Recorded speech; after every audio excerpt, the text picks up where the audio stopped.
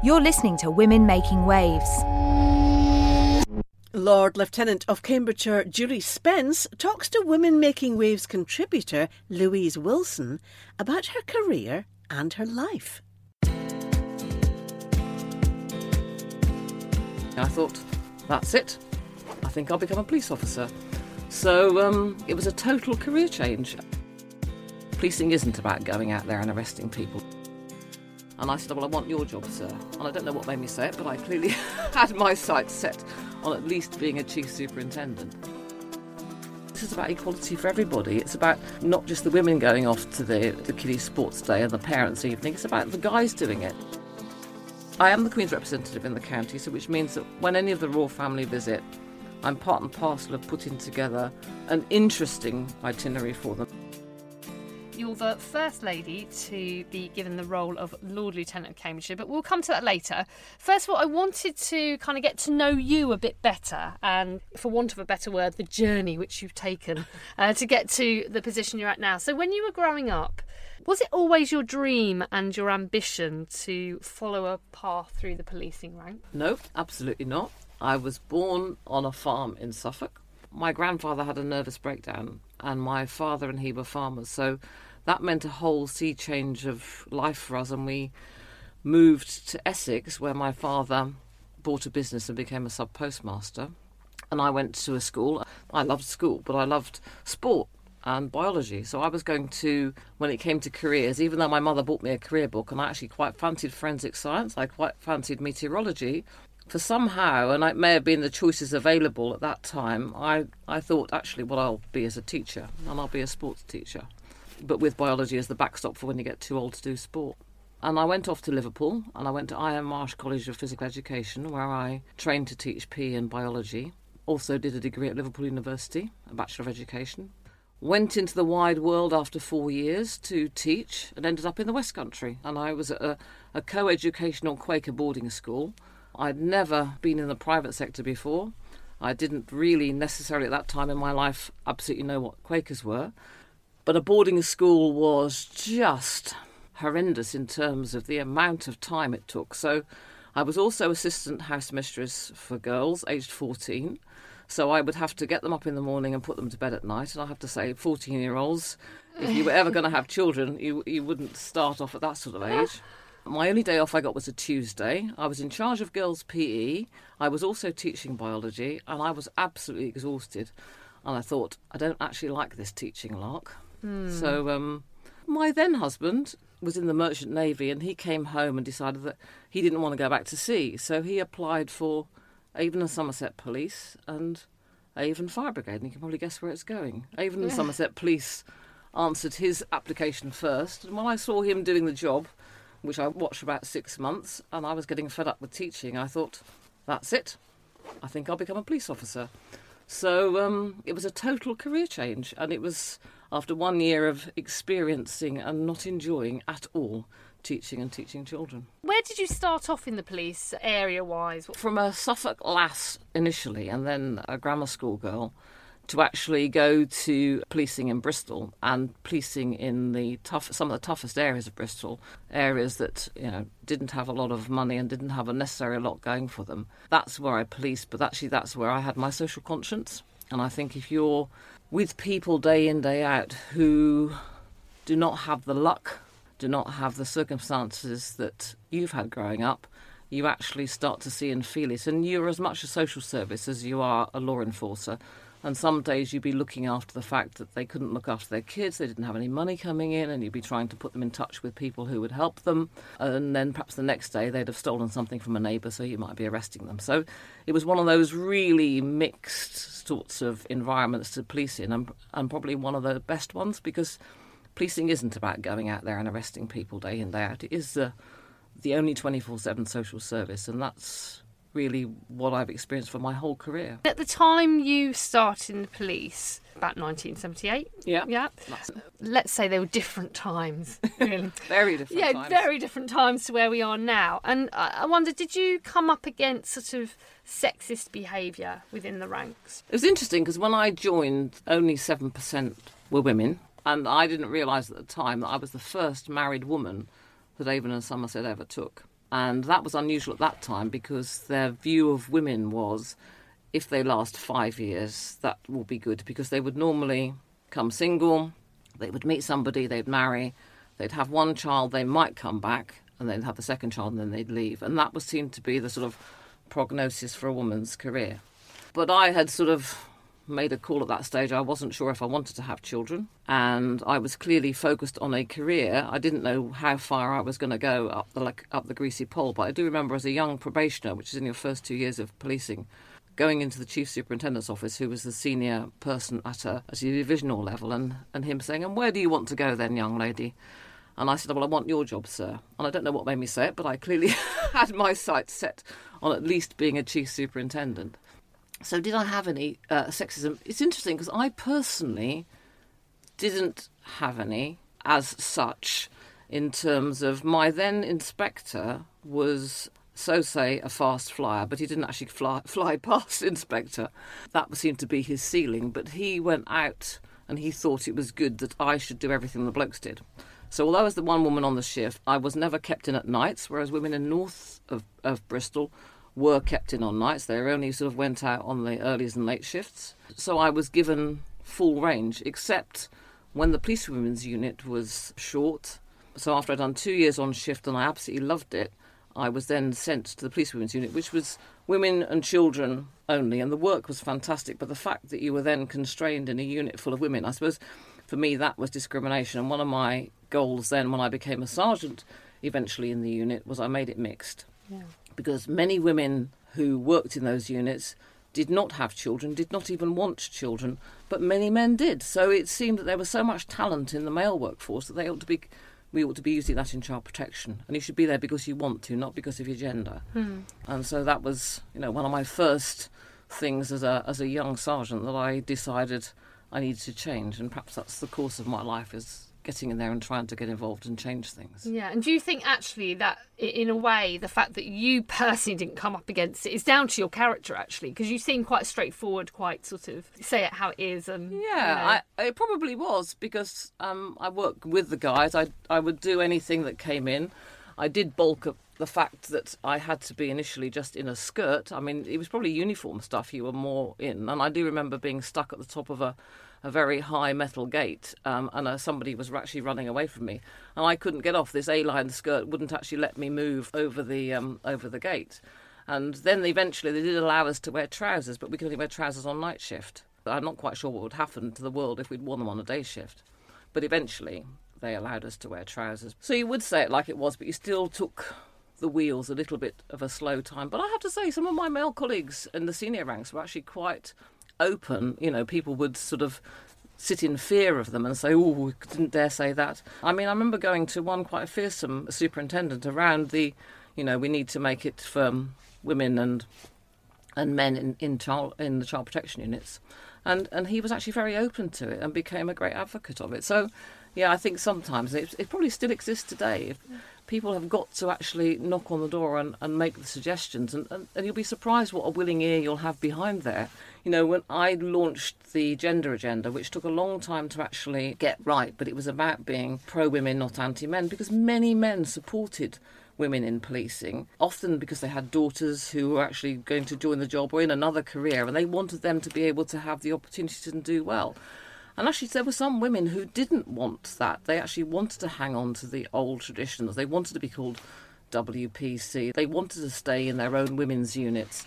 And they weren't up for having the opportunity to do everything in the broad brush. So that was actually the most difficult thing for some guys. They'd speak to some women who wouldn't want it, and then there'd be a whole raft of us say, actually, this is about equality for everybody. It's about not just the women going off to the kiddies' sports day and the parents' evening. It's about the guys doing it. It's actually about the short men and the tall men having equipment that fits them.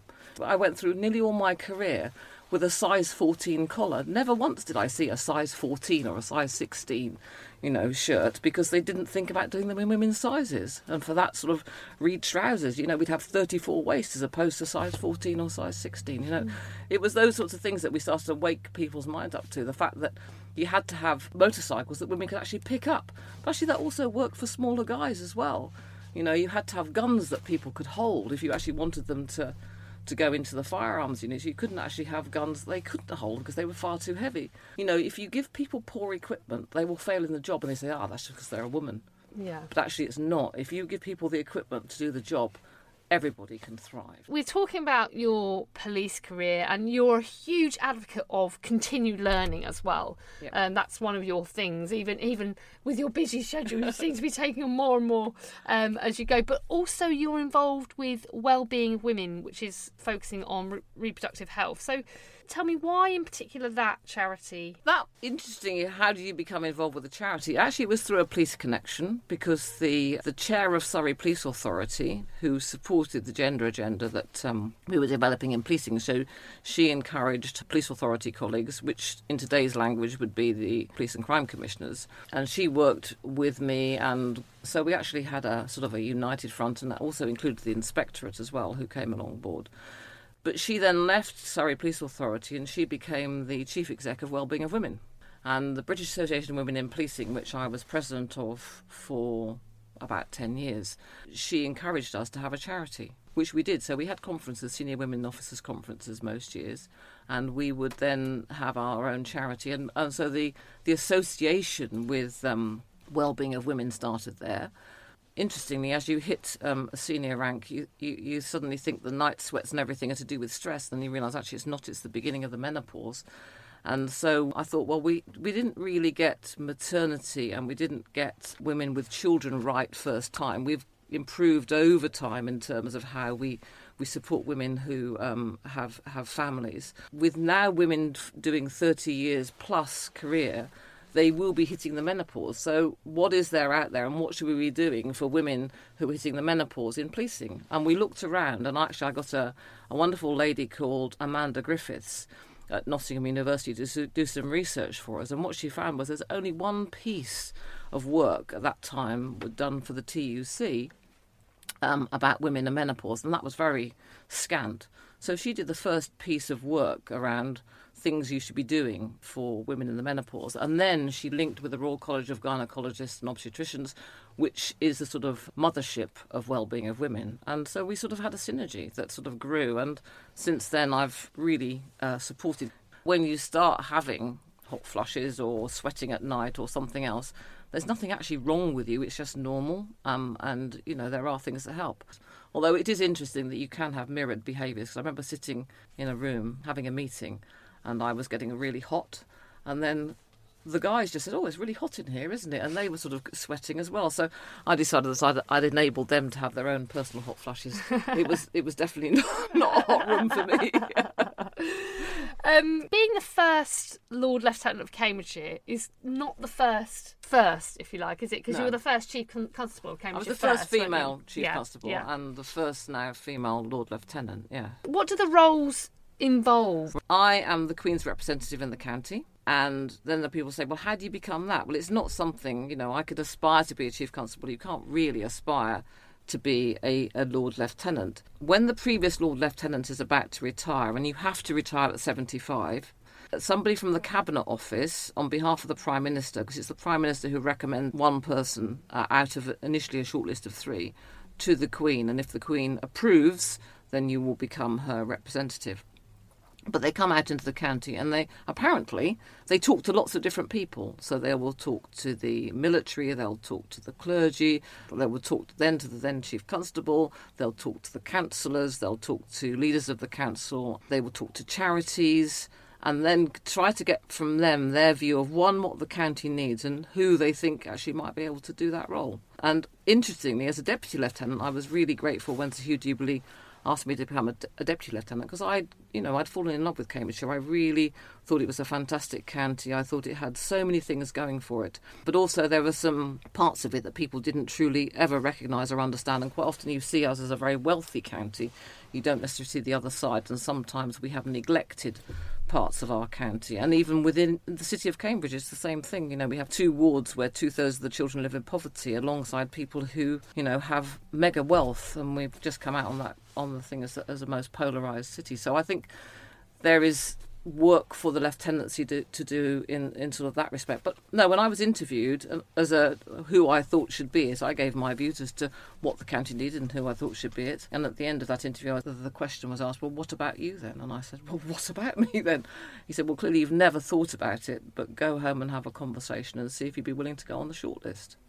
And I went home and had a chat with my husband and thought, well, it's a bit like life, if you're not in it, you can't win it, and why would you want not to do it? So decided that I would go on the shortlist and I'd wait and see. And I was told that the protocol is that you don't get told if you haven't got it, you only get told if you have got it. And if I hadn't heard by the 31st of January, then I wouldn't have had it. And that was in 2017. And how did that feel when you got that call?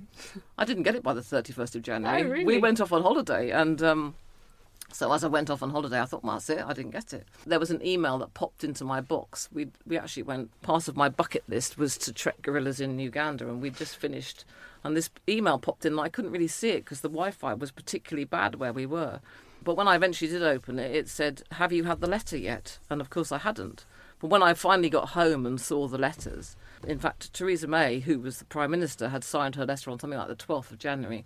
But his boss in the Cabinet Office only signed it on the 31st, so it would never have got to me by the 31st. So, yeah, I felt elated, actually. I felt it was amazing. I mean, when I became Chief Constable, I did walk around my office and nipping myself. I'd aspired to be Chief Constable, but you never think that you're actually going to achieve it. And then to do this, which was totally unexpected, but an enormous honour, I thought was amazing. So, yes, so what does the role do? I am the Queen's representative in the county, so which means that when any of the royal family visit, I'm part and parcel of putting together an interesting itinerary for them, because the one thing about the royal family is they're really interested in interesting things and interesting people, and they want to support community and what people are doing in communities to make them thrive. And you've seen even more and more recently from the activities of some of them what their real interests are, and so it is mental health, it's young people, it's around how you develop a thriving community. It is about business. It's not one-dimensional, but it's multidimensional and looking to people who really are inspirational. So it's helping them put together visits and then managing those visits. But it's also linking with the military, it's linking with the magistracy, it's supporting anything that I can, and my deputy lieutenants, because I have a range of deputy lieutenants around the county, and they all do it as a gratis support to the monarchy in trying to make sure that we engender community spirit and support things that are going on in the community, so people can contact us, and if one or others are free, we're more than happy to come along to different events to support local initiatives. And you never know what might come out of that. In case if it really inspires us, it might actually inspire the royal family to come and visit too. How does that feel as well when you are essentially hosting them? Do you get nervous? Because also you were actually part of the team that coordinated the Queen Mother's funeral. So, I mean, on days like that must just be quite a daunting prospect. Or do you just kind of get on with the job? Well, the Queen Mother's funeral, I never met any of the royal family, although I did all the preparations, and we had to go to Buckingham Palace and we met with the staff, and so that knowing that was going to be on a national and an international stage, yes, you were concerned that it absolutely went right. So that there was some trepidation. But on the other hand, your training kicks in. And it's a little bit like this. There are trepidations before royal visits, and you do want it to go well. But we just had one only a week or so ago with Prince Charles and Duchess of Cornwall. And I was so proud of the county. I mean, in terms of Cambridge, the Duchess went to junior diabetes, and then Ely and Wisbech. It was absolutely amazing, and people came out and really showed off what's best about the county in both of those areas. So you do feel immensely proud, but it's wonderful when a plan comes together. You do, at the end of the day, think, yes, actually the planning makes it. And I suppose if anything, if you're looking at doing degrees or looking at having successful visits or anything, the planning pays. And we did a lot of planning for that. Well, we had to, because they were having two people doing in different locations. It was, one could say, a nightmare. It could have turned into a nightmare, but it turned into a success, so I was really pleased. So, with all of that on your plate, on the days that you get some time off, how do you relax? I love travel.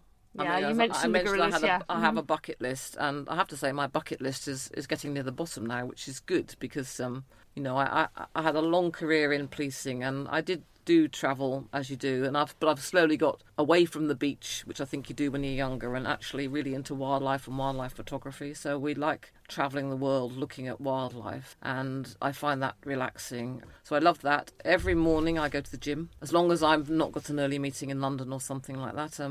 So I really enjoy that, and I'll enjoy keeping fit. I don't listen to too much music, and the reason I don't listen to music, I always used to, but my husband has problems with his ears, so if I put the music on, it irritates his ears. So if I want to enjoy the music I like enjoying, I will end up irritating him, and I have to do a balance. Sometimes I feel like being irritating, and sometimes I don't.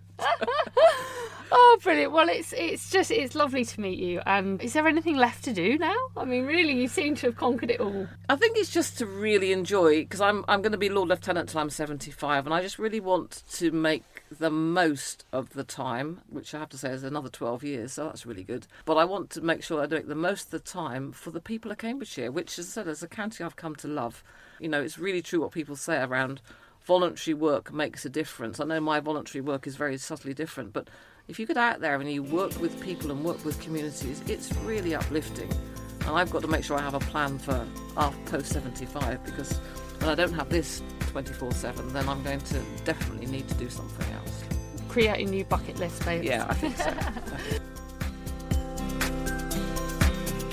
Who'd have believed, Susie, that when you decide to join the police force, when you're relatively young, you're going to end up being the chief constable? That must never have crossed Julie Spence's mind at the time. And then to top it off, she's now Lord Lieutenant of Cambridgeshire. That is an amazing role, is it not? Oh, it really is.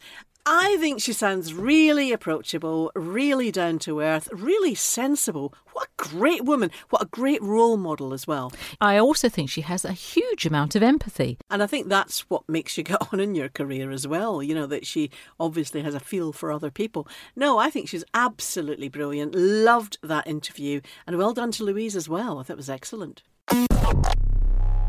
You're listening to Women Making Waves.